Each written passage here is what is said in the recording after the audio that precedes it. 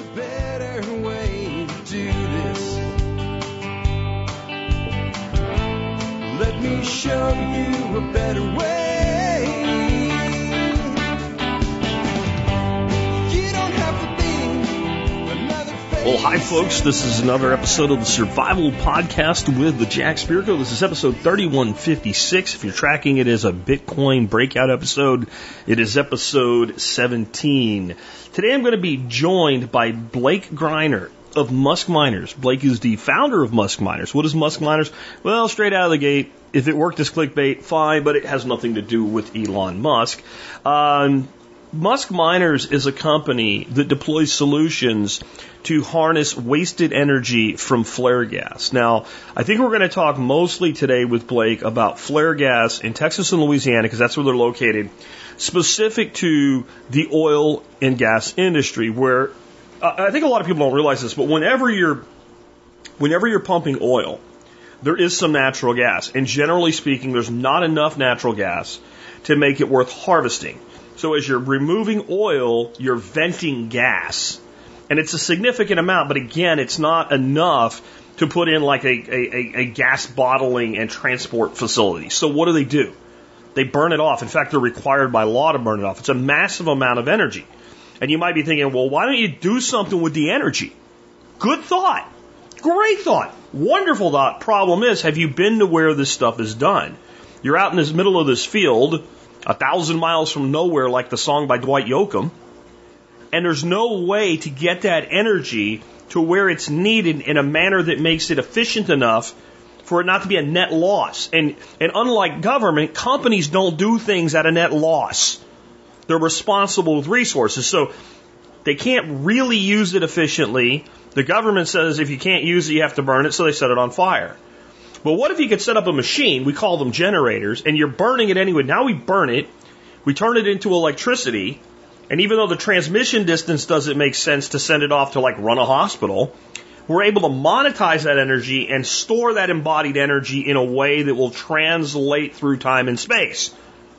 That would be Bitcoin. I talked about this last November at my fall workshop. I put up, they weren't this company, but pictures of another company doing these solutions. My own people kind of had a doubt in their mind about it. I said, this is not coming technology. This is deployable technology. And Musk Miners is deploying this technology right now in Texas and Louisiana. And they're here to talk to us about it today, about how this literally changes the calculus of everything. And I didn't really see anything in their literature about this, but I'm going to ask Blake about this today.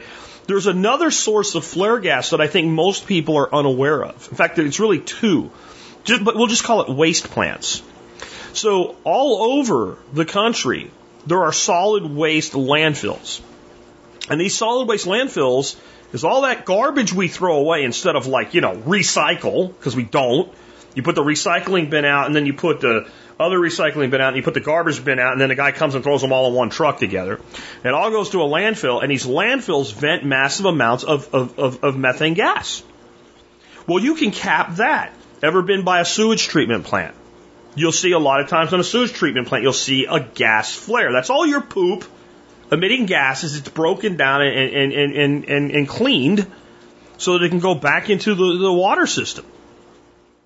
Your poop's not the problem. It's all the drugs and medication and chemicals in there that's the problem. But the methane's going to exist. Like, those are other places that this exact same technology can be deployed to harness a wasted stream of energy. And then again, embody that energy into a durable, hard money form that can transact across space and time. It's really, really cool. So we'll have Blake on in just a minute. Before we do, let's hear from our sponsors of the day. Sponsor today, number one today, is Start9.com. Guys, Start9 is a great way to run a Bitcoin node or a Bitcoin Lightning node and a Bitcoin node. You can do both. It's really, really cool. But it's so much more than that. It is a full digital sovereignty solution. You're talking about a device a little bit bigger than a standard deck of cards that will allow you to have things like end-to-end encrypted messaging running across your own server in a way that is, like, people say it's like military spec or it's so above that. It's so above. It's a joke to call it like military grade encryption. It is uncrackable end-to-end encryption running on your own private server. To have access to all your images, no matter where you go, all your passwords, no matter where you go. To take complete control of all your data and all your communications in a way that makes it truly private and truly personally sovereign. Learn more at start9.com. And remember, guys, especially on the Bitcoin breakout side only, you need to get over to the Survival Podcast. You need to join my members brigade, because if you get my membership, it will save you more than 3 years of membership for a 1-year membership on the discount on Start9. If you're going to buy Start9, even if you think I'm a jerk in a bad way, right? Go ahead and still become a member and then cancel. Just get your discount on Start9. It's that good. Next up today, butcherbox.com. I've talked about how there is this kind of Venn diagram. People get into Bitcoin and they end up researching diet, and they end up realizing, like, we should actually be eating animal protein and fat as our primary dietary source. And then they realize, well, CAFO beef is crap. So what you want is grass-fed beef, because, you know, cows are ruminants and they eat grass. Crazy that, right? So we want cows that eat grass their entire life right up until graduation day. We want pork, which are these wonderful pigs that are out in pasture. We want poultry to be out in pasture and have access to bugs and seeds and weeds and all the things that chickens want to eat. We want high quality seafood. You get it all at ButcherBox. Now, here's my ringing endorsement for ButcherBox. 4.5 years sponsorship. Never have I ever taken 1 penny in fiat or Bitcoin from ButcherBox. I am paid 100% by this sponsor, and only this sponsor, in product. Every month, a giant box of meat shows up at my house. A lot of times I pay them money because I buy more than I get in my deal. Like this week, this month they had a special deal. I got 10 pounds of bacon added to my order. And if you look at what you pay in the store versus what that, and you're talking pastured pork, tender belly bacon, 1 pound packages, right? It was way cheaper than buying it in the store, and it was an add-on. So this month I paid them more than they paid me this month, but it's okay. That's how much I love this company. You want to learn more, go to butcherbox.com. Again, you want to check out my membership. Become a member. You get $10 a month off ButcherBox for as long as you stay a customer. That's $120 a year. These two sponsors alone make my membership profitable infinitely. Forever. Just these two, and we have a lot of other supporting vendors in the MSB membership. We'll say maybe a little bit of that at the end today. I want to get into our live feed now with our special guest, Blake. And we are live, and with that, Blake, man, welcome to the Survival Podcast and Bitcoin Breakout, man. Very good to be here. Glad to have you on today. This is a subject I've been wanting to talk more about, but it's also one of those I was looking for someone like you to come on and discuss, because I tend to not talk about things I don't know, and I don't know a lot about flare gas, but I get the principle, and I think it's very, very cool. Could we start out with more of a general Bitcoin topic? Like, I always like to ask my guests, like, how did you even get into the world of Bitcoin? Because none of us were born into Satoshis or whatever. Yeah, I mean, and I think I'm like a lot of other people. I was just sick of seeing a downturn in our financial system, right? Our government just printing dollars on dollars on dollars and devaluing our own currency, right? That is not a good thing. And so we need this alternative, and Bitcoin is it, right? When you think about what it's capable of and what it does from a financial standpoint, it's deflationary, right? And what that means is, since it's finite, it gains value over time, which is really, really cool. That was one of the biggest things that attracted me to it, was just the fact that there's only 21 million in existence. So then I thought, well, geez, I need to get into this. And I started looking at it more deeply and realized that one of the biggest things about Bitcoin is the fact that you can mine it, right? And when I realized that you can mine it and what mining entails, I had to do it. I couldn't stop. You could ask my wife. I built this little shed in our basement type thing with a shelf, and I got some S9s, and I never looked back. She was not happy. The buzzing from the basement never stopped. Yeah. And then the electric bill went up. Yes, that's exactly it. And then I learned how to read an electric bill, which was also helpful. And from there, we started looking at getting cheap power. And we just kept going, and that's what led us ultimately to flare gas. Very cool. I think you guys pretty much operate in the space of Bitcoin only from a company standpoint. I guess a customer can do whatever they want in the end with their miners, but do you draw a line between like Bitcoin and then the rest of the cryptocurrency space? Do you see it overlapped? I mean, are you a Bitcoin only guy, or how's that work for you? I mean, there's a couple ways to approach that, right? I believe Bitcoin's king. Absolutely. It's the decentralized asset, right? There are others out there with really good technology. Obviously Ethereum, Cardano's really good. Litecoin's been around for a long time, and a lot of those can be very lucrative to mine as well, right? So if you're in this industry to make money, you can absolutely mine altcoins, an altcoin, right? Anything besides Bitcoin, and make money doing that. But from a company standpoint, we believe in Bitcoin 1,000%. Although I do have 2 small KD boxes that I run in my basement. So I can't say we're only Bitcoin, but we do run primarily S19s.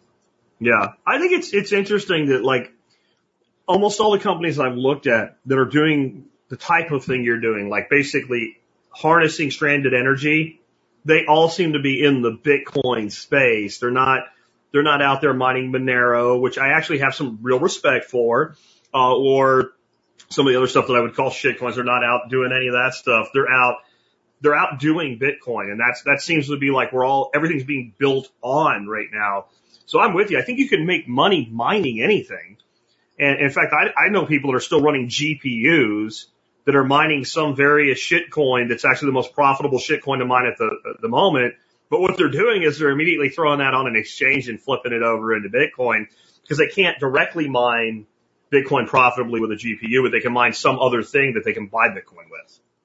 No, absolutely. And that's a really good example of what would be done with an L7, right? L7s, they just mine $20, $25 a day worth of Litecoin, right? Yeah. And the applicability of Litecoin and the popularity of Litecoin it's enough that Litecoin's not going to just poof, go away, right? Mm-hmm. So if you buy an L7 and you spend 12 grand, 13 grand on a miner, the biggest risk is that coin just goes away, right? Yeah. And Litecoin's not going to do that. And so because of that, you can do exactly what you said. You just convert it. Not in the near future. I think a lot of these things when we say they're not going to go away, the reason I am a Bitcoin maximalist is I've come to the conclusion that Bitcoin will be here in 25 years, 50 years, probably 100 years, maybe more. I'll be dead. It'll still be here. Where Litecoin, I think it'll be around for the foreseeable future, right? But I don't know what does that timeline look like? I think in the end, Bitcoin is the T-Rex that eats everything. And some of these other things, like I always try to temper it like you're trying to do there too. Like there are some interesting, useful technologies there, but I only see one as like a reserve financial asset, I guess is the way I'm putting it.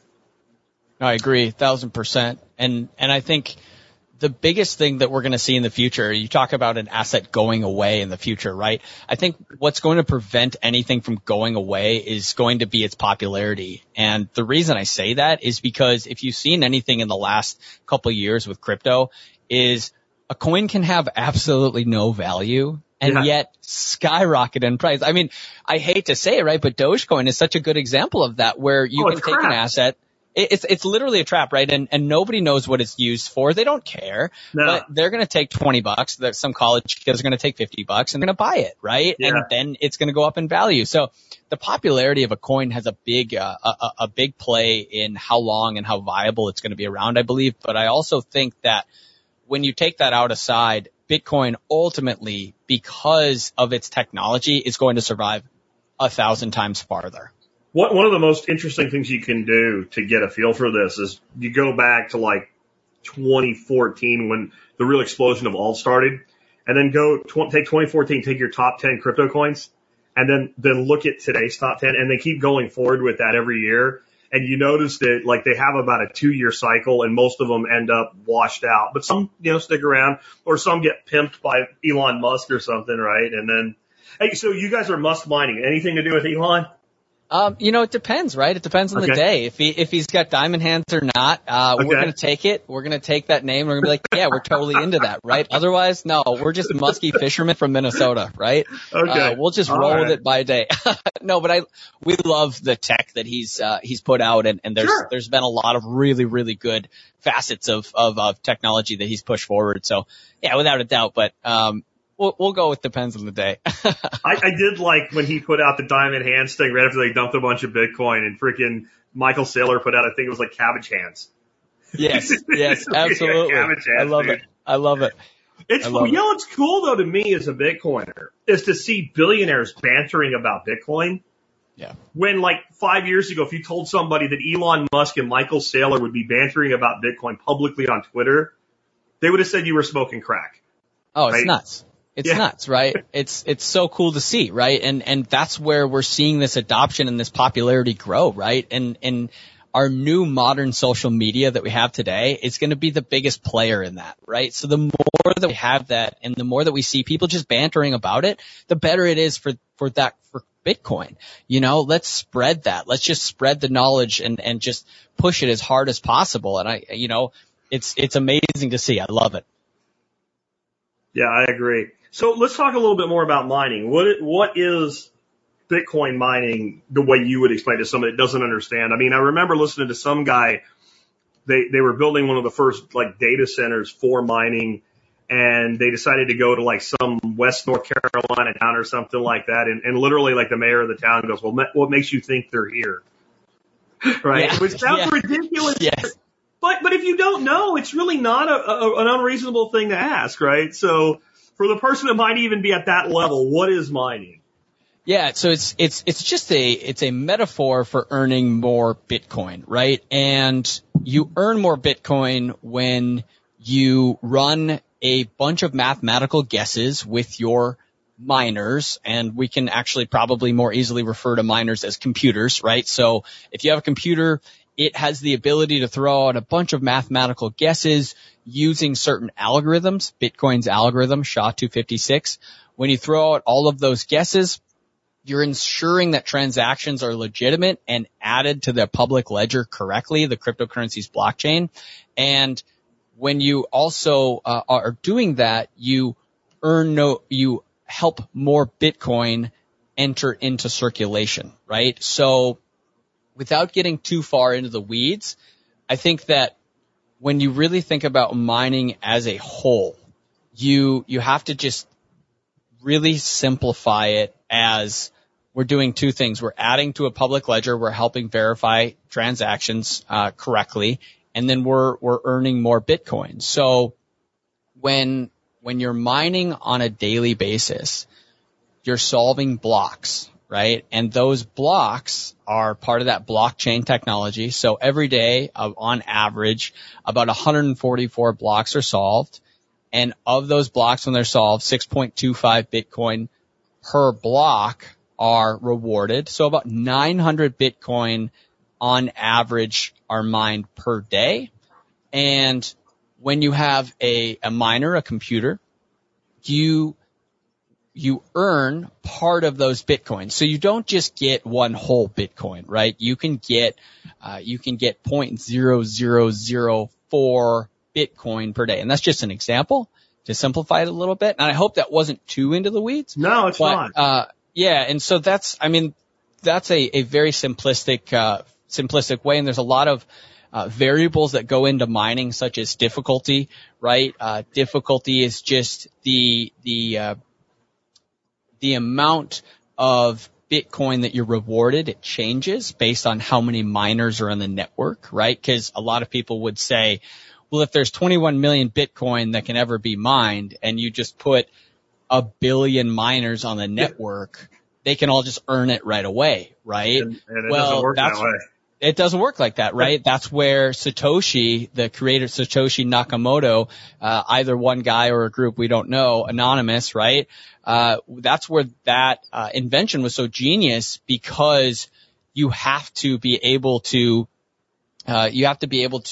dumb down the ability to earn Bitcoin as miners are added onto the network. So I hope that's not too far into the weeds. No, and I think it's actually a really important thing. And I think as Bitcoiners, a lot of times, one of the things we shy away from is the technical explanation to no coiners that we're trying to onboard. And I think it's actually a really important topic. And the reason I think it's so important is there is this ethos that goes around in the world of ignorance that is, well, Bitcoin's backed by nothing. It's backed by nothing but it's like ether. It's gas. It's vaporware or something. And Bitcoin is backed by security and energy. That's what Bitcoin's backed by. And without mining, you don't have that. And without proof of work, you don't have that. And without the difficulty adjustment, you don't have that. And I don't remember who was debating. It was somebody who was debating old man Boomer Schiff about, Bitcoin versus gold. And he said that Bitcoin was worthless. And somebody said to him, well, what's the value of the Bitcoin network?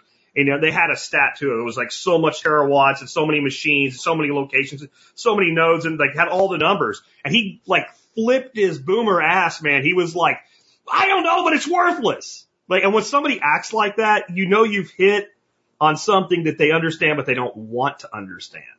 Right? Yeah, that's the way with marketing or whatever, because when you start thinking about the amount of computers that sit around and they spend 24 hours a day, 365 days a year, 7 days a week, nonstop, all to make sure that right now, if I send you a quarter of a Bitcoin because I'm going to buy a used car from you, that you know the exact reality that you now possess the UTXO of that 0.25 Bitcoins. You know it's yours. You know, and everybody else knows, maybe not that it's Blake's, but this address has control of this 0.25 Bitcoin, this specific piece, and we know and we can trust it. And once you understand that, I think then you can understand there is a huge intrinsic value to being able to transact that way and be able to move, because people that say it's slow have no idea what they're talking about. To be able to move $1 billion from here to Japan for $5 in 10 minutes, and we start seeing it as a settlement layer and realize layers like Lightning take care of other stuff. There is nothing like it in the world. It's like gold if gold was liquid but weightless.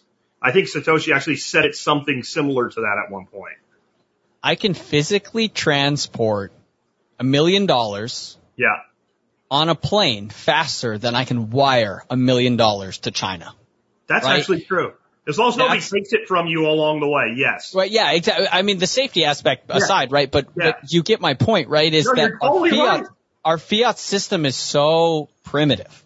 And when you look at even if it's, I mean, we'll even set Bitcoin aside, right? Because there's applicability on stable coins in some facets as well. And when you think about those as well, you can take out the volatility when you use a stable coin, and then all of a sudden, poof, you can send that within 2 minutes, $1 million within 2 minutes across the world. That is amazing to me, because in the world that we live in today, I can call them, I can reach out to them, I can see them on a video. Why can't I send them my money, right? Yeah. Because our fiat system is so controlled, right? It's so centralized, it's so controlled that they don't want that to happen. They want to make sure that they know exactly where every dollar is going, to what bank, from whom, for what. That's frustrating, right? That's my money. That's my financial asset. I don't want people to know what I'm buying, right? And there are obviously people out there that are going to use it for illicit purposes, and that's not a good thing. But you can't use that as a reason to say, oh, because of these individuals, you don't have the ability. We want to make sure you need to be seen as well because they did wrong, right? So I'm receiving those repercussions because of their illicit activity. I mean, this Bitcoin prevents that. I love it. I absolutely love it. It's amazing. Well, and the energy standpoint is a whole nother point. I mean, we got to talk about that too. We're about to go into that, but I mean, it's like, now that you're hitting on that, I think there's actually two things that make the transaction speed of fiat slow. One is the governmental control. But the other side of it is, if I send you Bitcoin, whether I'm a company sending it to another company or an individual to another individual, whether we're using the Lightning Network, whether we're using on-chain Bitcoin, using something like Liquid, I don't care. Any of it, we're transacting an asset, right? It's not a promise, it's an asset. When we transact in dollars, we're transacting in a liability. A dollar is not a dollar. It's a promise based on a debt that is a liability. So anywhere along the way in all this sophisticated especially when we go international borders, you have the potential to end up holding the hot potato and not being able to get rid of it. Well said. Each person in the chain wants to know, okay, Chase Bank, and I'm some European bank, but the transaction's going to India. I don't want it until I know I can offload it to India. So it hangs in this nebulous space, and I want to hold it as briefly as I possibly can in a cross-borders transaction where I'm an intermediary between two other institutions. Because it's a debt.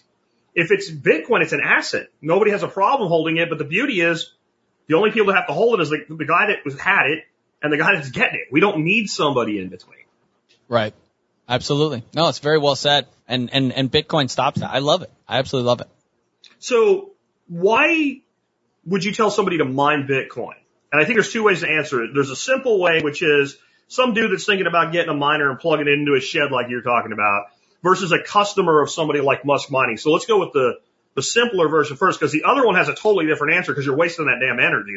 That's why the second person wants to do it, right? Yeah, and I mean, I usually break it down into two different things. And the first is you can completely ROI on your computer and then earn free Bitcoin after your energy costs. Like that from a financial feasibility standpoint is pretty awesome, right? Like if you want to buy Bitcoin, that's fine. That's wonderful as well. Then you own it. That's beautiful. But if you buy a miner and you earn all that Bitcoin back with your miner and you make that money back, all of a sudden for the remaining lifespan of that miner, you're then earning free Bitcoin and you're doing the second best thing, which is supporting the network, right? So if you can get to that feasible financial standpoint, it's an amazing thing to mine.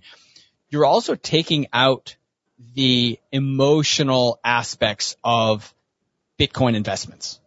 And what I mean by that is volatility is scary.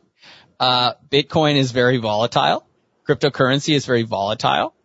And it's hard for me, and this is just me speaking personally, it's hard for me to see Bitcoin at 65,000 and then go down to 20,000 and think to myself, ooh, I should buy some, right? Because it's so much easier to buy at 65,000 because you can I convince myself, and I see other people doing it as well, that if it's at 65, it's totally going to 75. Like I'm totally going to buy it at 65 because why wouldn't it go to 75? And I'm hitting it at the right time, right? But then you see it go to 20 and you look back and it's amazing because at 65,000, people will go, man, that guy bought 3 Bitcoin at 20 grand, you know?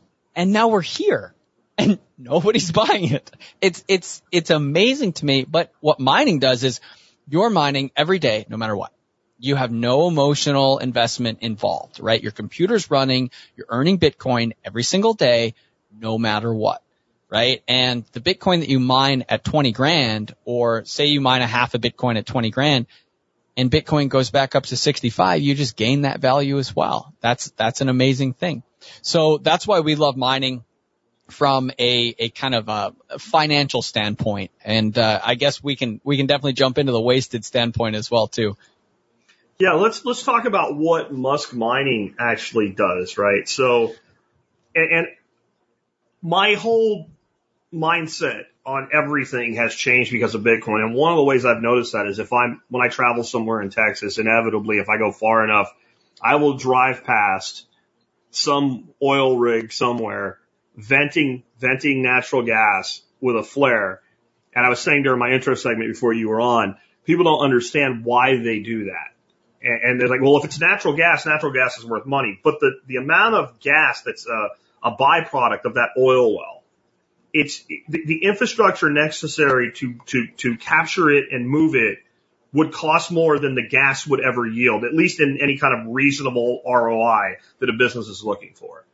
But that's something that a company like Musk Mining can go out, you can cap that flare, power generators with it, and start running miners with it relatively quickly, right? Yeah, I mean, and to be clear, right, we're not the only ones doing this. It's not a novel concept, but it is novel in the sense that flare has been around since oil production has been around, right? Correct. But the thing about it is we never had the infrastructure available to be able to consume that amount of potential power. that gas, right? So, for example, if you have a megawatt of natural gas that's just being burned off, right? You're not going to put a Walmart out there that can consume a 1 megawatt worth of energy every day, right? You're not going to put a housing development out in this rural community in the middle of Texas, in the middle of North Dakota, in the middle of wherever it may be, because it's not feasible. So you just burn it off, right? And now we have the ability to put a 40-foot box with computers that run 365 days a year and pull a megawatt of power and don't require any kind of emotional support, no infrastructure, right? No, nothing, right? It's literally just machines, and they're consuming this power, and it would otherwise be wasted. Now, what you said is absolutely right. You also don't have the infrastructure to transport said gas, but there's another side where when you produce oil, you're always going to have that byproduct, right? And it might not be high enough of a byproduct to even think about transporting. So you just flare it off. And when you consume that with Bitcoin mining, not only do you get a net zero production, you also see that you get a better amount of oil produced at your facility. And when we're talking about oil, I'm being a little bit too specific, I think, because there's like in Texas, we're on a micro LNG site, right? So we are literally just pulling the flare from a liquefied natural gas site. And that's pretty amazing for us, right? And then there's other plants out there. Hold on, explain that to me, because if you're doing natural gas, how do you have surplus natural gas? How does that work? Yeah, so when you produce it, you always have a waste byproduct. You will not be able to consume everything, right? So whether that waste is 5%, whether that waste is 10%, you just have to figure out exactly how much of that you can consume and how much you have available. And there's other variables too, right? You have to understand pressure of that gas because you have to feed it into your gen. You have to understand what molecules of gas you're getting, right? Methane, propane, butane, pentane. There's a lot of different molecules out there that will burn better or burn worse. So that'll impact how well your gen set runs.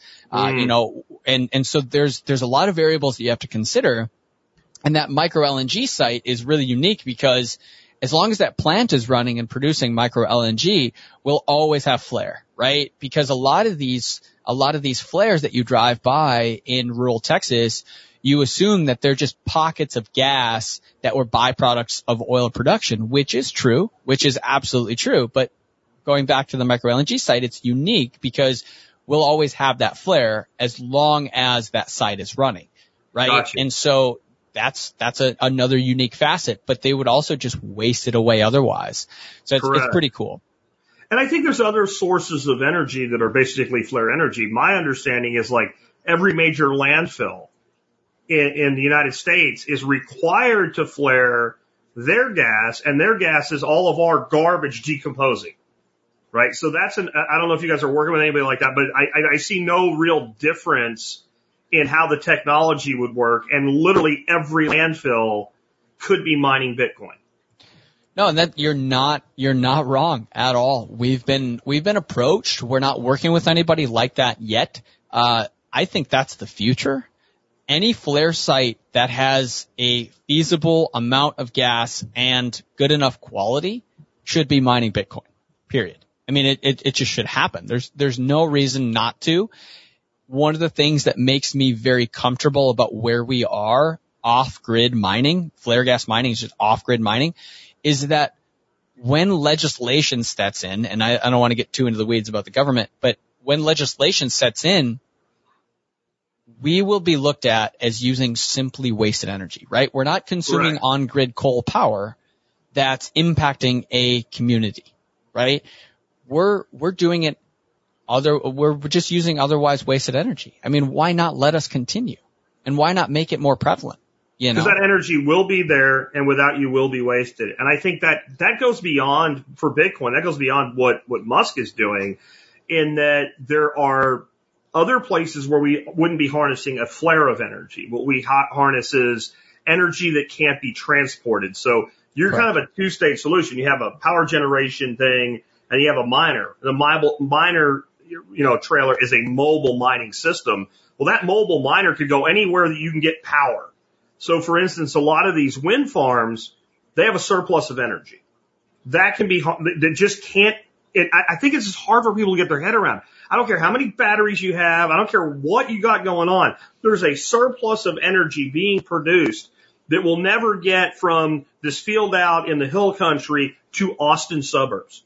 It is gone. Correct. It is like a fart in the wind and it disappeared, but it could be harnessed. And to me, what that also says is we can, you said like you're not going to build a Walmart to use that 1 megawatt of energy. But if you can develop an energy source, you might build a small town, but you need something to monetize the energy to make it worth developing the flipping energy. Absolutely. And so, we need in my opinion, we need 100,000 small towns that are strong versus trying to revitalize cities that are in complete decline and total decay. No, 1,000% agree. And to your point, you're exactly right. When we go out there with our computers too, we're creating a usable asset, right? We're not just generating something that puts money in Musk miners' pockets, right? We're creating a financially viable, feasible asset that is usable over generations and generations. That's the amazing thing that we're doing is we're creating something. We're creating something that will never, and I believe will never go away. I love it. Yeah. It's certainly very high on the scale of permanence. As long as we're going to be using these sources of energy, there's going to be waste. And you can have all the pie in the sky crap you want about we're all going to live off of solar panels and jelly bean fields. And it's not anything that's imminent for humanity. Europe's giving us a pretty good look at that right now, what that looks like when you start saying, oh, we got enough. We're going to be fine. No, you're not. Like Europe without natural gas apparently is not a great place to live. Yeah, no, absolutely. And the world is in a little bit of turmoil right now. If it could just calm down, that'd be great. But we're absolutely seeing the impacts of energy and how it can just really hurt a community without it, right? And that's something that I was never taught about energy in high school. I didn't understand energy before I was in this business. I didn't realize how absolutely necessary it was, right? Because I'm just flipping on a light switch and all of a sudden it was good to go, right? I didn't realize that the amount of grid power that we have is we just need to be able to develop our system more sustainably. And we're seeing that absolutely in Europe. We're seeing that on the global impacts of countries fighting with one another, right? I mean, the war it's this very scary thing, but it's teaching us a lot about how important our energy grid really is and how sustainable energy is very important. It's pretty bizarre to see. Yeah. And I mean, one of the things the United States has that Europe doesn't is we have massive reserves of energy. Like for all the talk of having to get oil from the Middle East and whatever, we have massive energy reserves.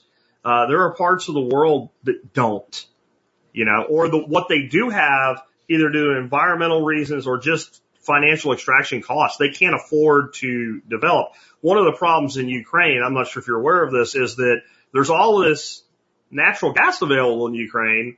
Ukraine can't afford to get to it and actually extract it. And so they need outsiders to come in and do it. But there's so much corruption, they're absorbing all the outside money before it develops the resource, right? And it's just a mess. And now you got a war there, right? So like we're not going to solve that today. So let's stick to Bitcoin. But like there's a lot of places in the world that have like conflict zones where stability would be reliably available energy. So, right. Like, when I see like a giant waterfall and I full well know why you can't turn that into hydroelectric energy, I'm like, but you could. Or like El Salvador's talking about building a volcano city and using geothermal. Like without Bitcoin, that model doesn't work. We'll see if it works, but we know without Bitcoin, it doesn't work. It only could work with Bitcoin. Right. No, totally agree. And there's a lot of ways that we can use Bitcoin miners as a very feasible non-subsidized approach to build our energy grid. And what I mean by that is there's a lot of guys out there making a lot of money, right? So if you allow them to come in and allow them to develop the infrastructure to make more energy, whether that's wind, whether that's hydro, whether that is whatever it is, when you do that, the infrastructure that's developed can be distributed throughout the community. And it wasn't subsidized by the government. We didn't print more dollars.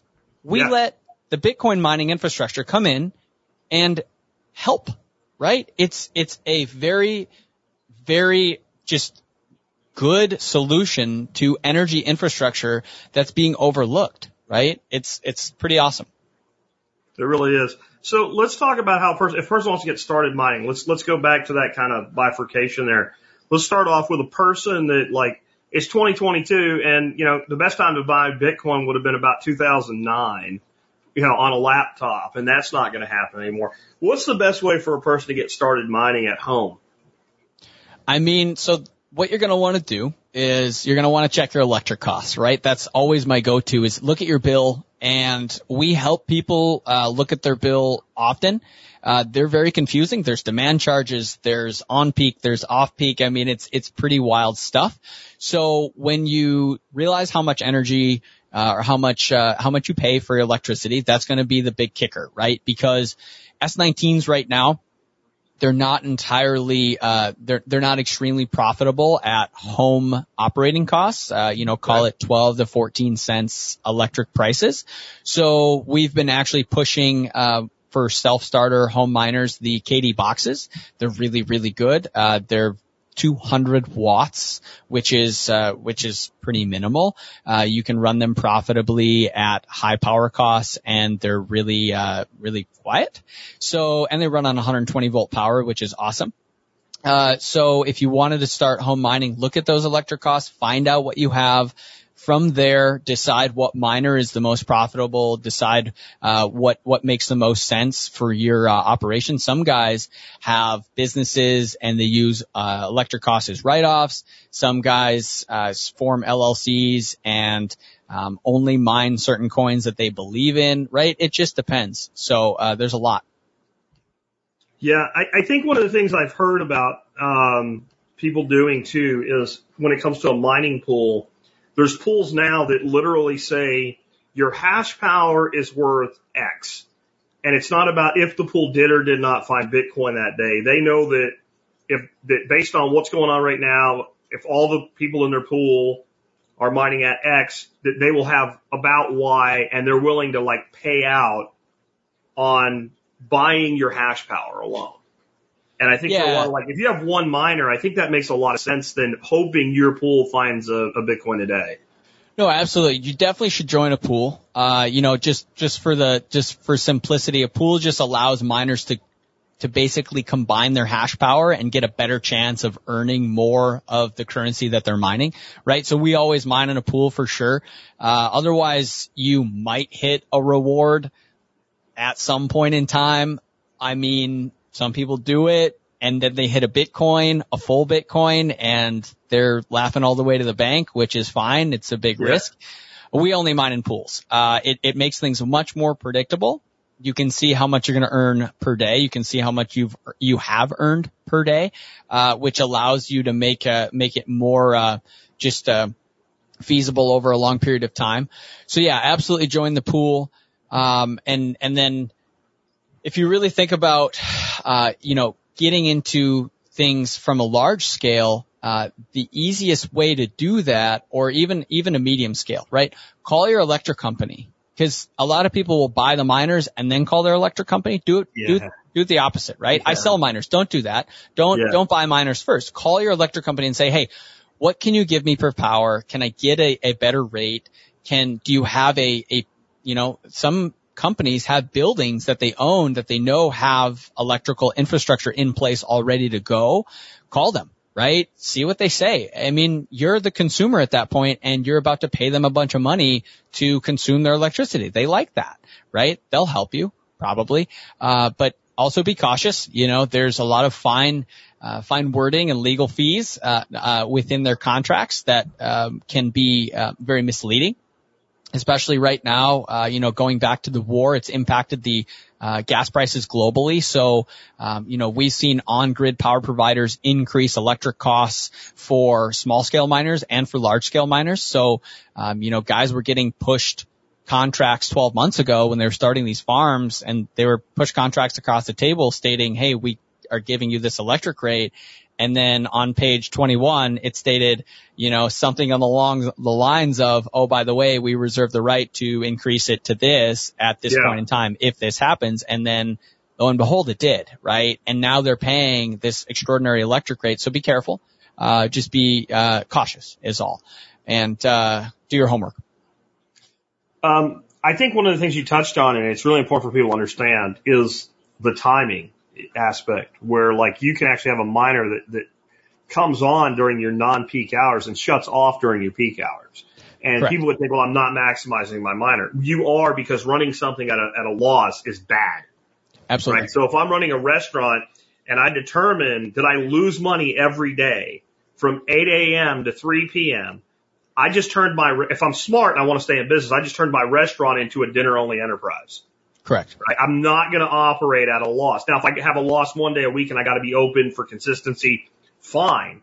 But if I'm going to lose every single day from 8 to 1 or 8 to 3, I'm not open. And unlike the restaurant, there's no problem with that S919 running at 2 o'clock in the morning. Right? The ATF doesn't say you have to shut down your liquor enterprise with your bar at 2 a.m. and send everybody home. And, nobody goes out to eat dinner at 4 o'clock in the morning, right? Except drunks that left the bar that they got kicked out of and they go to Waffle House, where you can run that whenever. And a perfect example of this, and this is unique, but it's really cool. I had a guest on a while ago named Brian Harrington. You probably know him from Twitter. He's with Choice, and he's kind of gotten to the whole homesteading and all that other stuff we talk about. And he's put solar in. And he literally, his solar panels every day charge up his battery bank till they can't fit any more power in the battery bank. And then they run his Bitcoin miner until the sun goes down. Love and that. It's not a lot of money in Bitcoin, but it's, he pieced together his miner and all that. It's long since paid for itself. Well, he's in California. In Texas, they would have to literally pay me what I pay them. In California, he would get something like 2 cents a kilowatt hour, right? Instead of, the 30 cents, because California's stupid what he's paying for it when he has to buy grid energy. And so all that surplus energy is running the Bitcoin miner. Now, it wouldn't make sense for him to constantly run off that solar panel. He's saving himself the money of buying from California by using alternative energy and then flipping that over. And I know that right now he's actually looking at expanding his solar array to generate even more power. Well, it wouldn't even make sense to generate more power unless he expanded his battery bank without the Bitcoin component. Yep, absolutely. I love it. Absolutely. You're just adding to the amount of people that understand green technology and green energy generation. And that's another positive aspect of Bitcoin mining, right? You're encouraging that knowledge to become more prevalent and understand how we can be more feasible in the future to generate more energy. And going back to your restaurant example, right? If you're closed from 8 a.m. to 3 p.m., and that's in the summertime because all the college kids went home, right? Yeah. Imagine the college kids are at home when we're in a bear market, right? And then Bitcoin comes back and the college kids come back and we're in a bull market. Then all of a sudden it's profitable to stay open all day because you have the individuals there to eat, right? And that's the same thing with Bitcoin mining is maybe you have high electric costs during the day, but then Bitcoin goes way up in price and it's still profitable to operate at those costs. So you can adapt with mining just like you can in another industry based on the markets, which is pretty cool.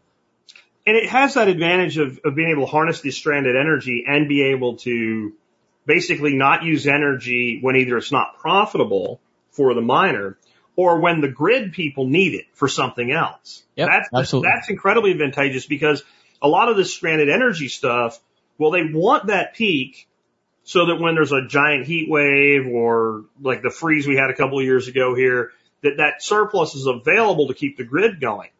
Well, if you tried to harvest that surplus energy by, say, putting a data center there, because Bitcoin mining farms are basically data centers.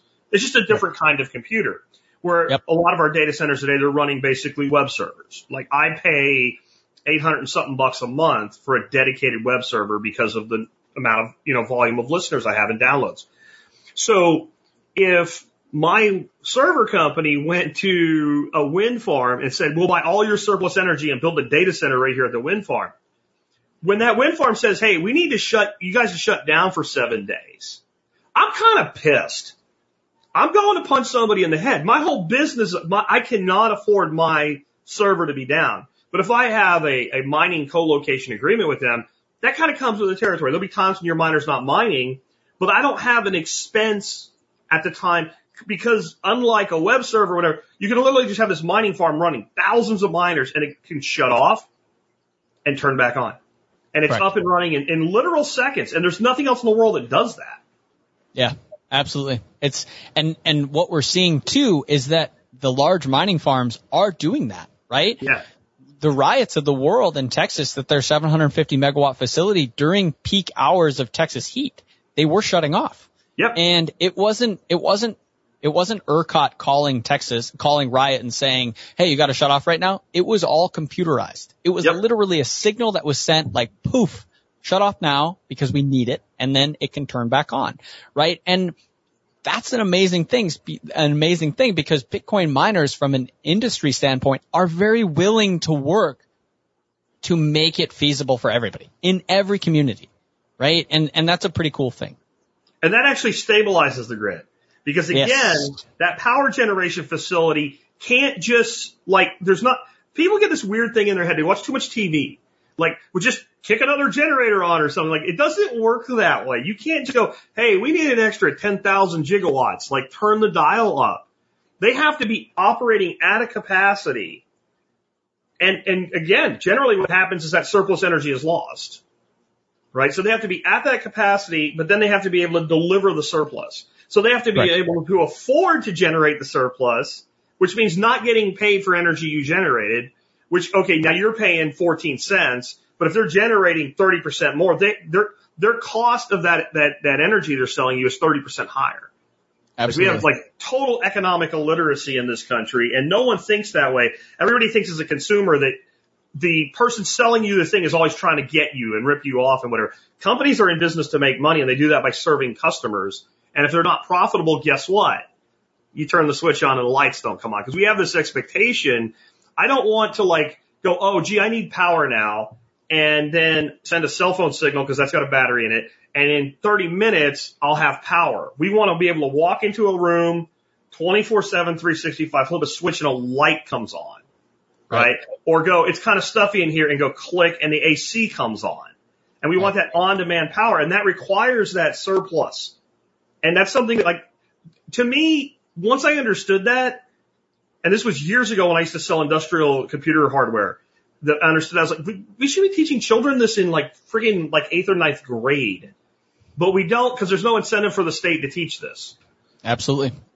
Absolutely. It starts hurting things like class warfare if you start teaching people that, oh, you mean companies have to actually work really hard to deliver a service to me, and they can lose money when they do it? They don't just have money because they're companies, right? No, those would be banks, right?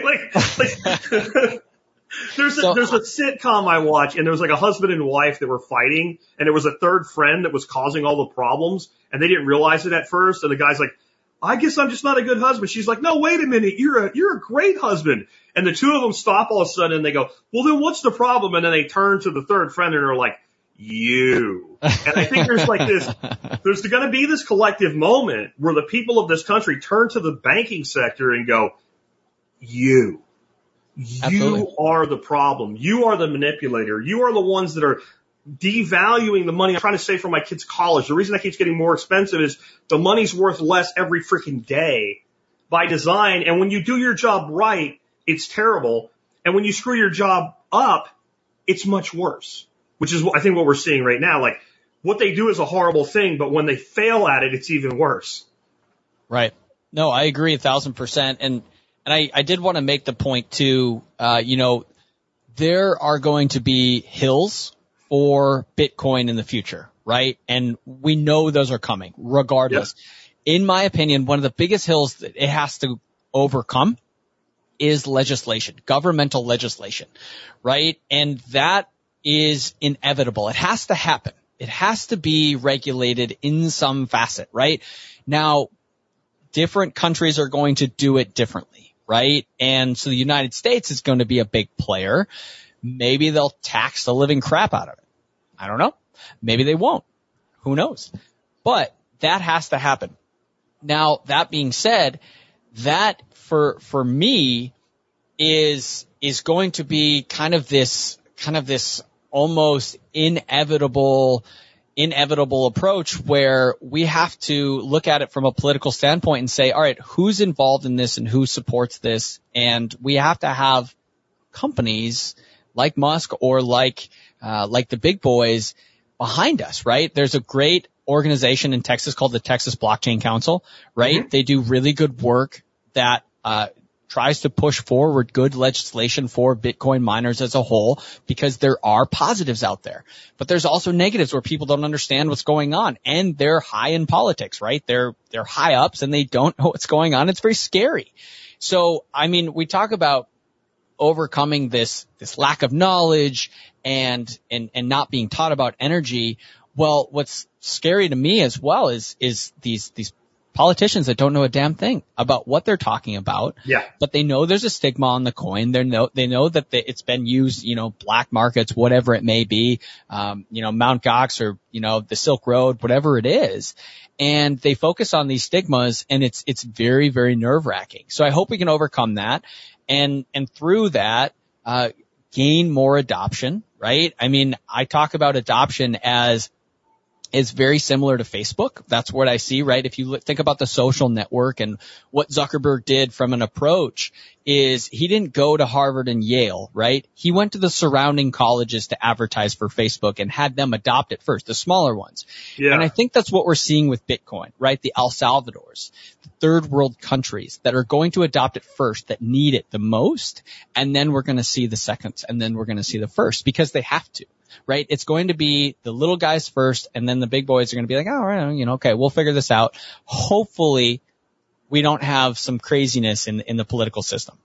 I think this is a big reason why you've seen so much foot dragging to allow a Bitcoin ETF. And there's a lot of Bitcoin maximalists like, we don't need them, it's our money. Something else like, you don't understand. The day they pull the trigger on that, it's not just number go up. It becomes a retirement asset in a teacher's pension fund. It becomes a retirement asset in a police officer's pension fund. It becomes a retirement asset in a firefighter's pension fund. And you know what you don't fuck with, to be blunt? Retirement assets in public servants' pension funds, right? You can't. At that point, any idea that you're gonna squeeze it out or get rid of it, you literally can't do it. You can put it in some of it, you can put it in a futures ETF. Well, that nobody really understands that. Basically, that's also, I think, been a big suppression on price, because the futures ETFs that are out there, literally in their perspective, say what they're going to do in the days they're going to do it on. So if you're playing short squeezes in the market, you literally know here's the value of this fund and here's their execution dates and what they're going to, and they have to do, because they're a ETF and they're a regulated concern. They literally, you can do almost anything you want, but you better do what you said you're going to do. So you have this known quantity in manipulating price now. And I think it's a twofold thing. One, they're afraid of, like, once it's fully out, like, you literally can't stop it. But two, I think there's a lot of really, really wealthy organizations, entities, people, nations who would like more Bitcoin on the balance sheet. And I swear to God, I don't think I'm being hyperbolic at all. You get a true, regular, flat spot ETF for Bitcoin, and you're $250,000 in 6 months. Like, I don't care if it starts at 5 or 50, you're $250,000 in 6 months, and it doesn't come back, because when people buy in the form of an ETF and a retirement account, it's by its very nature very long-term holdings. No, I agree. I agree 1,000%. And I think that is going to come with adoption, right? So when you think about statistically, right, what was the survey? It was done in 2021. The amount of crypto users globally, 3.9%. Yeah. I mean, that's nuts. We're so early. Yeah. We're so early. It's amazing. The internet was born in 1983, right? This is our Twitter bio, right? It was born in 1983. Bitcoin is, 2009, call it, X number of years old. I can't math on the fly. You've got mail. That's where Bitcoin is, right? It's you've got mail. Call it 12 years old. Bitcoin's still doing a 14.4 handshake if it's the nuts. internet. It's nuts. It's Google in 97. It's Apple in 96. It's give me all of that. I'll take all of that every day, right? Give me it all. And that's amazing. We are in the internet of money and it's so early. I love it. It's another reason to mine. It's another reason to buy Bitcoin. It's another reason to just support the network all in all. So let's get back to your company for a minute, because the great philosophical stuff, but I also want to make sure we get you some exposure on this. Who is your ideal customer? And what does it look like engaging with Musk mining? So I would imagine that is somebody that's producing oil or something else that's causing a flare. Yeah, so we go out and we go to producers and we just say, hey, you guys are flaring. We'd love to pay you for that gas. And we analyze the gas and see how long it'll be around, right? A lot of guys, I'm not going to lie, it just because it's waste, it doesn't mean they have to sell it to us. Okay. Right? Like we'll offer them money and some guys will just say no because they don't want to. And that's fine because it's not ours. Other guys are like, you're going to pay me how much for this? Yeah, absolutely. Right. There's really good stuff out there. But, from a customer standpoint, we really just look for operators of a wellhead that have the optimistic approach, that want to get into, using a wasted asset to make more money. And then from a hosted client standpoint, we're just looking for individuals with high power costs that want to get into Bitcoin mining. Because when we charge, we have an MOQ of 5 units for our hosted units. And when we charge 8.5 cents all in. That's an all in cost. What I mean by that is there's no racking fee. There's no, service fee or anything like that. That's about $199 in S19. And we see that as a symbiotic relationship. And the reason for that is there are guys out there that have 14-cent power that want to mine Bitcoin. So if you buy a miner or 5 and you send them to us and we run them for 8.5 cents rather than your 14 cents, it's feasible for everybody, right? We're consuming wasted energy. It just makes sense from a symbiotic relationship. You talk about a business and making money for everybody. Everybody wins. No, I'm glad I drilled down on this with you then, because there are different models harnessing this flare gas. There are models where the company literally says to the mining company says to the gas company, we'll sell you this equipment and install it for you, and you're the miner. You're doing a different thing. You're saying, I will buy the gas from you for as long as it produces for X. Correct. And then you're actually putting your own mining equipment or a much smaller customer's mining equipment in that facility. So my colo, instead of being a data center using hydroelectric in Washington, is in a back of a Connex on a flare site in rural Texas. Yeah. And right now we're setting up shop in Louisiana. That's where we're at. And there's a lot to develop there, man. It's crazy. It's absolutely nuts. And so absolutely. We want to make it as easy as possible for the operator and as easy as possible for the client. We're doing the majority of the heavy lifting, right? We supply the gen sets, the containers, the internet, everything, right? We have the man on site. We want to make it simplistic, because when you get into the details, it's so much harder to make it viable. It's just scary for everybody. So, one thing I do want to add, the Connex concept of putting miners in a Connex container, that's absolutely true. But there's also what we've seen in the industry so far is these amazing manufactured containers that have been really, really well done, right? Specific to Bitcoin miners. And so we found that there's really good suppliers out there. Upstream Data is great. AI Pro is great. There's a lot of guys that we work with that have developed a product to run these miners really, really well. Okay. And specific so you're working to flare with gas. Upstream. I'm familiar with them. In fact, they were the people that I put in my presentation last year, and my own people kind of doubted that this isn't coming technology. This is here. Yeah. We're doing it. No, I mean, Steve Barber, the creator of Upstream, has been doing this for a very long time. I don't want to say the year. I think it was like 2016 or something.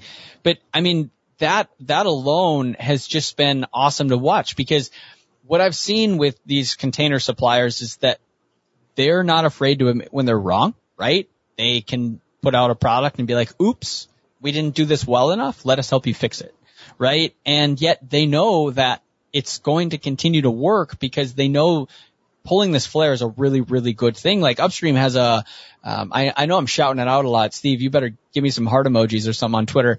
But they have a container that has a gen set in it already, right? Yeah. I mean, it's really cool. So you just hook up to the gas and you go. One trailer, so you don't have a generator trailer and a mining Correct. trailer. You have a generating mining trailer. One box, one trailer, one pipe. You're golden, flying, and you're making Bitcoin. And it makes it redeployable. So if we have a flare coming to the end of its useful life cycle, we're out hunting for another energy source, and we can just back up a trailer, take a crane, pop that thing on there, move it over, hook it back up, and turn it back on. Absolutely. We have to have that mobility. That mobility is key, right? So the lifespan of our Louisiana location is approximately 3 years, but we know we have other sites ready to go when that's done, right? We're planning ahead. We're looking at other states, right? We're looking at Mississippi. We're looking all over, right? Yeah. And we have those contracts ready to roll. And what's given us that ability to do that is the presence that we've already established, right? Because once you have an operation going, it's so much easier to say, hey, can we take your gas? Look at what we've done so far, right? Because that's the biggest intro. The barrier to entry is pretty thick, right? It's a little bit challenging, but once you get in there, it's a lot of fun. Once you do one site for a company, it's like, oh, nothing blew up, nothing exploded. Guys didn't rope in out of ATF helicopters and shut us down. Like, whatever fantasies in their head didn't happen, and their money's green. They paid the bill. Yeah. Shit, do it all. And I think that, like, the thing that crosses political boundaries with Bitcoin, and it does start out initially very much in the libertarian anarcho space, because it's obviously a dream come true for an anarchist like me, like, oh, money without government, sure. But if you start thinking about this, think about the person that is not a complete nut job, just a person that would describe himself as left politically, cares about the environment, and cares about their local services. Can't you see this person eventually getting to the point where they hear about this, if they're open-minded enough to investigate, they understand now what's happening. This stuff is being wasted, and it could be making Bitcoin. And maybe they don't care about making money, but they care about the fact that they're trying to get their park upgraded or whatever. And down the road, the city's running a landfill. And when Bill drives by it in his Prius, there's this flare of freaking flame up in the air. And Bill going to the town council say, wait a minute. Or goes by the sewage treatment plant, same thing. He says, wait a minute. Don't you know that we could be harvesting that? And there's all this, it's bad, but you're burning it anyway. And there's a point where even the most blockheaded, boneheaded person, that little tiny bit of information infiltrates, like gets through that giant cell wall, gets an ionophore and crawls in there, and the light comes on. Wait a minute. This is what we're going to do. I mean, my city of Fort Worth, I'm not really in city proper, but it's my address is city because I'm out in the county. They say, we're mining Bitcoin. The city of Fort Worth is mining Bitcoin. I think they're running 2 S19s or something in one of their data centers. It's not huge, but, it's a start. Absolutely. Absolutely. And I think even when you think about the landfills and you think about other applications and harvesting that wasted energy, there's other ways to do it. If you think about it, you could have a centralized location where they just harvest bleed off of gas, right? Or byproduct of production, right? So you take a big, they call them queens, right? The semi-trailers that have, big tanks on them, and you fill them with gas but they're just the bled gas that would normally just get wasted anyways. And you bring them to a centralized location that's mining Bitcoin, and then poof, you're consuming the otherwise that would have just been bled off gas, which is another application. I mean, there's so many ways to look at this and say, wasted energy, how do we consume it? How do we make a viable asset?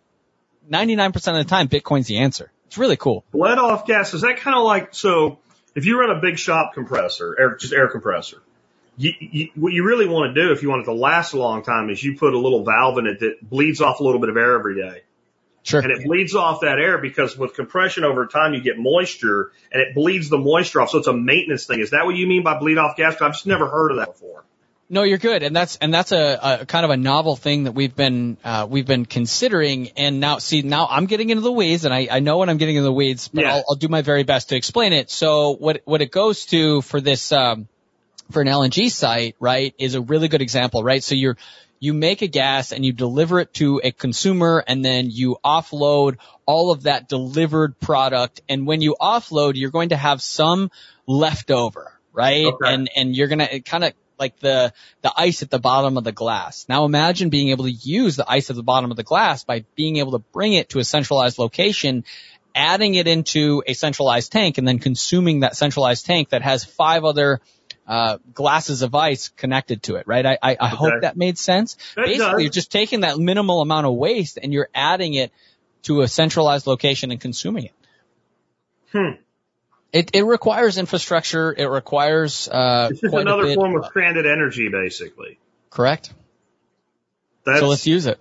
Yeah, indeed, let's use it. So that's really cool. So the average person that wants to get a single miner could work with your company. I really didn't understand that because most of the companies I've looked at, they've been marketing more of that. They deliver the solution and somebody's buying, a $12 million or $50 million setup. So that's making it more scalable. That's awesome.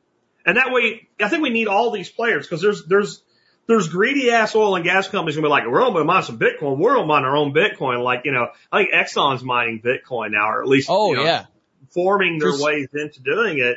But then there's the smaller producers that are like, I don't understand this. That's the mayor that said, how do you know they're in the ground here in North Carolina, right? They don't get that, but they do understand we'll pay you X dollars per day for that gas you're burning that's going away. And by the way, now it's my problem instead of yours. Cause I talked to one dude that's working with a company doing something similar. And he said one of the biggest advantages to him is they have more security on site. Right. Because obviously when you put this Connex in and this generator and you got millions of dollars of equipment there, it's kind of important, right? Just a little bit. Yeah, it's a little bit important, right? You don't want it to go away. So he said it improves security on the job site. Yeah. No, absolutely. It's a very helpful thing, from that standpoint too. And security is very, very, very important. We take it, obviously very, very, seriously as well. But we're also, the rurality of the sites helps too. You're in the middle of nowhere. So that's a good thing. Cool. So let's take a few questions here from the audience. We'll see how they go because I wasn't really reading them. I was just anything with all caps. I was starring. For later, what kind of work is open for an orange-pilled truck driver, gas tanker delivery in the industry supporting the Bitcoin network? Hey, honestly, I think the best way to answer that is keep an eye out. I know those jobs are going to come on board. They're going to be out there soon. It's just a matter of giving it more adoption time. So I don't know of any jobs right now, but yeah. There's plenty of jobs for truck drivers right now. Yeah, no kidding. Brian said both of your thoughts on existing sources such as Vape's use of landfill flaring. Any other New Deal proof sources we haven't taken advantages of yet? I think the newest that I could think of is that bleed off, right? And that's the best solution that we've kind of considered so far. Otherwise, it's just a matter of getting operators on board with what we're doing. That way we can open every door, right? From landfills to stranded wells to LNG, right? We just have to get that adoption up. I think the place that I would look for more exploitation would be the sewage treatment flares because. Oh, I like that. Yeah. Right. So like if you think of landfills, there's a lot of places where there's a bunch of small communities and the landfill is very far away from all of them. And they're all going to centralized landfill, and then that's what vaping is doing, right? But there is probably relatively close to any, when I say decent size, I'm to 20, 30, 40,000 person settlement, they're probably on their own sewer treatment.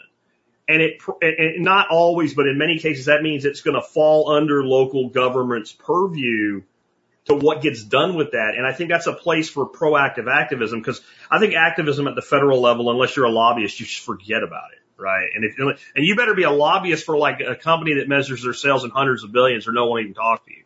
But we can still get things done at a local level. And one thing local politicians don't want to do is get fired. And right. I found the way to motivate them is to point out that if they don't do a thing, they're going to look really stupid. Right. Don't call them stupid. They get mad and throw you out. But you're like, if we don't do this, we're going to look really stupid. And then there's this extreme motivation to not look stupid. And so there's a tremendous amount. I think the last thing I read on this was like 1,200 sewage facilities that flare that have no capture plan. Right. Not they don't capture. They have no plan to capture at all. Like it's just there. And to me, that's the thing that, let's harness the value of proactive Karens. Right. Yeah. We all give Karens a bad rap, because if you can get 5 or 6 Karens going to a town council meeting going, why aren't we harnessing that and making money with it so that we can fix the swings at the park? Right. That's a whole different Bitcoin argument. I've never heard it before, but I think it's one we could have. Absolutely. Absolutely. When cities get involved, it's going to be a really good thing. It's period. And then we can use it to improve that infrastructure, just like you're talking about. See, I think there's this whole mentality in the Bitcoin space of it's ours, not the government's, but it lacks the subtle understanding of asymmetric warfare. So to me, Bitcoin is the first asymmetric weapon. There's asymmetric warfare, but there's never been an asymmetric weapon before. So what I mean by an asymmetric weapon is if we go back in time, there's no semi-automatic rifles, and I invent the first AR-15 or AK-47 or whatever, right? And no other nation has it. I have the only repeating rifle in the world. The worst thing that can happen is anybody else gets it. I don't want anybody else to get it. I don't want anybody to copy the design. I want to maintain this symmetric warfare where I have the advantage for as long as possible. And what happens when they get it, nobody's advantaged. We go back to being even. Where if you have an asymmetric weapon, when your enemy, your adversary, your competitor, call it what you want, picks it up and uses it, you get stronger. So if cities start adopting Bitcoin, it's good for Bitcoin, even if I don't like what the city's doing with it. Because that's where we actually clearly start to define it as money. Right? It's money. And so if it's going to be money, then it needs to be the most widely used settlement tool on the planet if it's really going to be money. And so I think that it's always good when anybody picks it up and runs with it. I was talking to Adam Curry on Twitter right when the Elon stuff started with Twitter, and I can't remember who, somebody called out Elon and was like, hey, integrate Lightning on Twitter. And Curry was like, bullshit. Remember when he rug pulled us? And I'm like, yeah, but Bitcoin's for everybody. Right. Bitcoin's for everybody, and it's a good thing. K-Bonk says, what's the kilowatt required for mining, thinking of micro mining at the homestead feasibly? So I mean, kilowatt hours, you'd be looking at approximately 4,800 for a KD box Pro. Okay. That's 200 watts, right? And that's per hour. So multiply it by 24. It's pretty straightforward. That would be the best start for just a small operation. Okay. K-Bonk also said, can you write off a miner on your taxes? My way of interpreting that, and you can tell me if I'm wrong, is it would be an asset in the business and subject to depreciation. So unless it somehow qualified for accelerated depreciation, you would say it's a 5-year life cycle. If you did a straight linear depreciation, 20% per annum, or you could do a front end accelerated. So that would all be a conversation with your accountant, but it's not I bought the miner and it was 15 grand and now I write minus 15 grand. It would be apportioned across time as it depreciated. Is that how that works? So I've always been reluctant to answer these questions because I'm not a tax professional. So don't take it as such. But what you said is very reasonable. The lifespan, you approximated at 5 years, and it all depends on whether you're a business or not. That's a big thing as well. But the other thing is, how you get taxed on the coins that you mine and when you sell them, right? So, I would encourage you just, your CPA, there's a lot of Bitcoin tax attorneys out there or tax, strategists. So, contact one of those and get a good example on that. And we always have to be careful as podcasters with these answers, because even if I give you a perfect answer today, it might not be tomorrow, and you might listen to this on Friday. That's that legislation too, right? The legislation might change. It just changes. Or the way the IRS interprets the existing regulations changes sometimes. They'll put out letters of guidance and things like that. So tax attorney, CPA, I give that answer like, we've talked about doing a TSP branded 8-ball, the magic 8-ball. And one of the answers would probably be tax attorney, CPA. Yeah, absolutely. I love it. Because that's just how often we use it. Brian says, does Musk have a minimal expected production capacity limit before they work with a producer? I guess that's the expected life cycle of gas flare. Yeah, so we look at a wellhead based on its MCF per day. So approximately 1 megawatt is around 270 MCF, maybe 300, depending on the quality and pressure of the gas.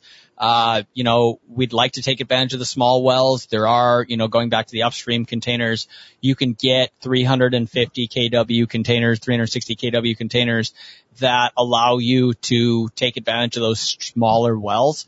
But bigger the better. Give us the big stuff. So, we're all in it. I think you're looking at two things. You're looking at raw volume and duration, right? Like those are correct. two parts and of the quality. equation. And quality, volume, right? quality, pressure, duration. Absolutely. And we actually have a geologist that we work with too, that we consult that, he has, really good knowledge of what we're seeing below the ground that allows us to see, the duration of the gas, which is a really good thing. There's a lot of players on the team that help us succeed that are, way smarter than I am. Yeah, I remember Henry Ford's famous thing about somebody asked him why he didn't go ahead and get a college degree once he got all rich. And he said, because I have thousands and thousands of people that have college degrees that work for me. Right. Yes. So I have access to the information. I have access to the talent.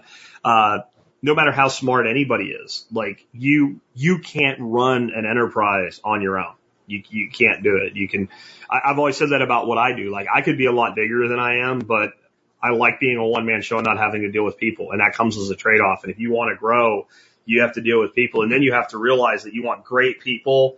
You want to build them up. And then you want them to go out and do great things for you. So you need smarter people than yourself. And one of the biggest reasons I think entrepreneurs fail is they're afraid of people that are smarter than them. And that is a death sentence to a company. So it's good to hear you say that.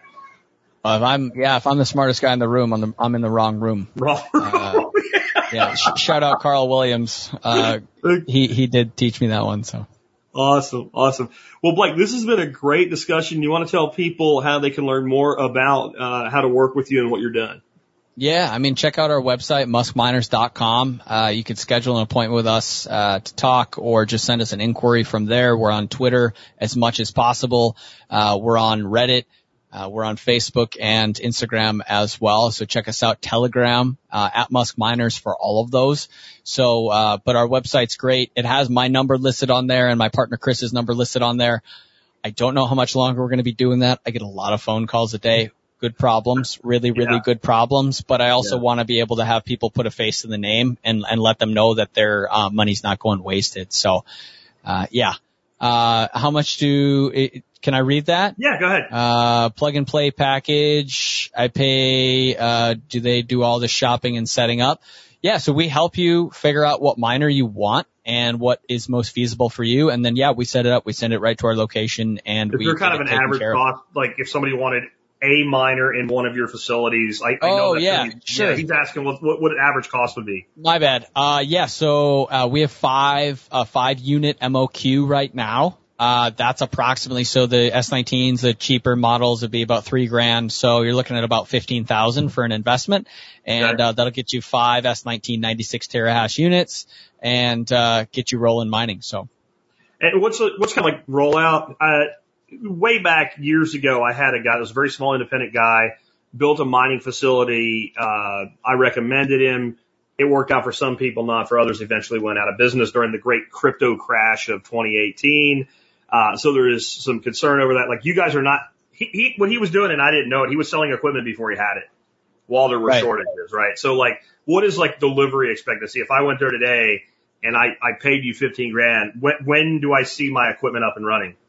Yeah, so we're looking at late September deployment right now. That's what we're quoting, mid to late September, Okay. maybe mid-October, depending on our container manufacturing.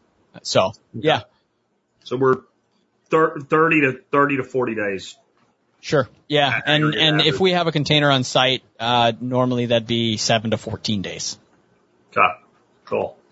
And K-Bonk says TSP mining co-op. We'll see, bro. I don't know, man. I kind of let people do their own thing anymore. Like every time I split energy, and then other people get involved, I run a one-man show. I'm just saying. I love it.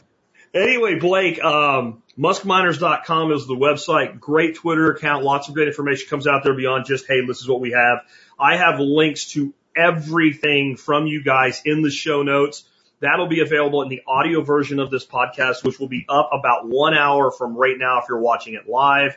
If you're watching it in rewind, it's probably already there. There's a link in the video notes below. And remember, there's always all kinds of yummy links down there in the video notes too. Like, you know, if you're a Bitcoiner and you're not using the fold card, you hate money, don't do that. There's a link down there where you can get 5,000 free sats.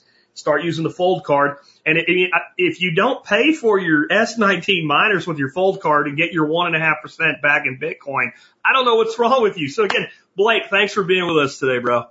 It was wonderful to be here. Had a great time. I really appreciate it. Great interview. And I really think that people need to start expanding their understanding of what it means to be able to make energy profitable anywhere. All right, that's actually what we should be talking. That's one of the main marketing messages of Bitcoin. Make energy profitable anywhere. And we would think that energy is profitable everywhere, but it's not. It's not. There are all types of places where we have these natural resources that we can harvest the energy with no pollution. For instance, hydroelectric is the cleanest form of dependable energy we can have, but many locations that can generate hydroelectric energy, they can't generate enough or they're too far out. But we don't need a flare gas miner, but we can use this portable Bitcoin mining to actually make it make sense to exploit these resources in an environmentally friendly way. We can start looking all around the world and go, where is there trapped energy? And how can we make that energy viable for human use now? Not just for Bitcoin profit, because if we develop affordable, reliable energy, then we can develop strong civilizations and not necessarily giant cities. We don't want that all the time. Small towns, villages that are self-sufficient from an energy standpoint, thousands upon thousands of them all over the world. Not just the flare gas tech. The entire concept that we discussed today. Just something to think about. With that, as we wrap up, let me remind you can always support my show by doing your online shopping starting at tspaz.com. That's TSPAZ, tspaz.com. You go there, you help support us no matter what you buy. Today's item of the day is one that's kind of been I've owed you this for a long time. The problem was the previous item just wouldn't die. And so I've always recommended one of the main things that belongs in your kitchen is an electric kettle. If you drink a lot of coffee and tea like we do, it's self-explanatory. There's a lot of other stuff you can do with electric kettles. They're especially the new ones like the one I've got for you today that have precision adjustments where you can say, I want to set this to 160 degrees. If you're a home brewer or home mead maker, small batch, especially small batch meads and ciders and country wines, being able to pasteurize fruit at 160 degrees without setting pectin alone would make it worth having an electric kettle. How about being able to cook an egg with a perfect soft yolk? I use sous vide for that, but if I only want to make 2 or 3 eggs, I actually just use my electric kettle. And you can learn more about my write-up how to do that. So I had, for years, recommended a kettle by Hamilton Beach. And it's just a plain Jane. You put water in it, you set it on the base, you hit go, and it boils the water, blah, done. That damn thing lasted 6 years and over 2,000 cycles.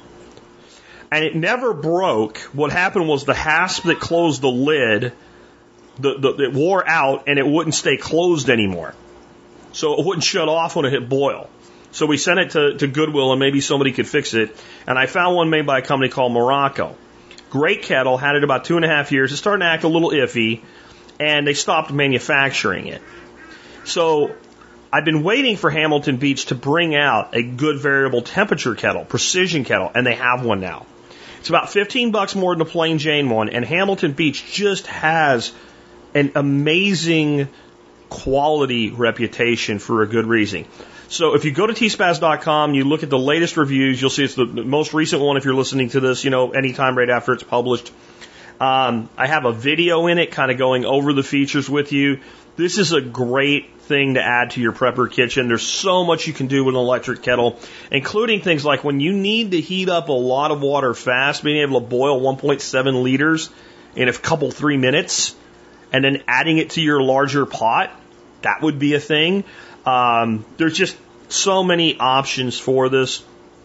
We used our electric kettle extensively during our water outage. How's that work? Well, we had water. We just had to bucket it in, bring it in, take it from our rain catch, etc. But when we were doing the dishes, I would just fire up the electric kettle, and then I would have hot water and pour it over the dishes, and it made doing the dishes in the sink without, true running water so much easier. So there's a lot of utility here. Remember, you can find everything I recommend at tspaz.com, tspaz.com. No matter what you buy, if you start there, you help support us. That's really easy. I also want to encourage you guys, this podcast is great. You guys love it or you wouldn't listen, but it's even better in the Fountain app, and consider sharing value for value. I'll be reading some boostergrams later this week. I wanted to make one real quick announcement on the way out. So Fountain has started putting up a top 50 list of podcasts. And these are the podcasts that, instead of most listeners, the most supported podcasts financially in the Fountain app, which actually says to me a lot more than your raw number of listeners, because it means that people see value in what you do.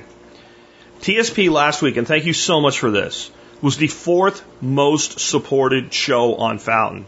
Number 1 was No Agenda with Adam Curry, with like 1.3 million listeners total. Number 2 was Podcasting 2.0, also Adam Curry, also over 1 million listeners. Number 3 was Marty Bent. And Marty Bent is a much bigger show than me, especially in the Bitcoin space. Number 4 was the Survival Podcast. And Bitcoin Breakout, as its own feed, made it into the top 50. Thank you so much for that, because to me, that says so much about the fact that my content that I put out is valued.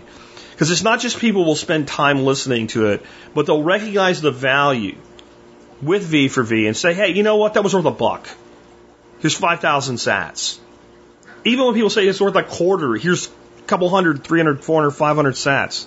Thank you. Because it all matters. And thank you for the boostergrams. And I will read some later this week. I actually was talking to Adam on Twitter today and said, I can't, he's like, read all your boostergrams. I can't. There's so many of them that I literally could do a 1-hour show reading boostergrams. I don't read them all in the air. I read them all. Thank you so much for the honor of being recognized that way in the first top 50 chart on Fountain. Take care, guys. I'll catch you tomorrow with another episode. Tomorrow, for you the guys that are tuning into the Bitcoin Breakout only, there's a lot to be learned about self-sufficiency and self-reliance, independence, and liberty beyond what Bitcoin can do. It plays well with all this. We're going to talk tomorrow to Sarah Richard about helping students catch up post-pandemic, providing parents with resources to keep their kids ahead if they choose to homeschool, because so many kids are reading at a grade level lower than they should be right now. Sarah has developed methods to help kids catch up who have fallen behind, and you know how I feel about homeschooling. I think it's the best path for the most people.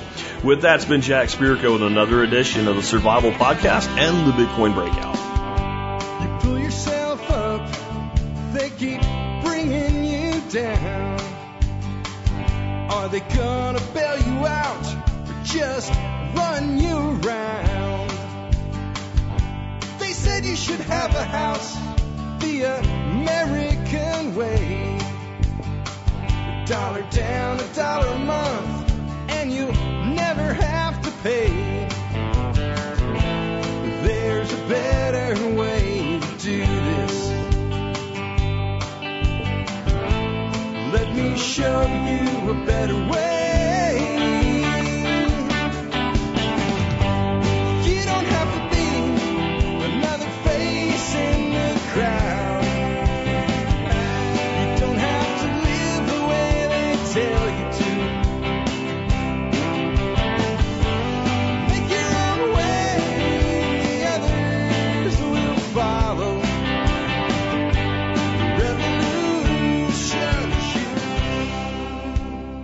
The revolution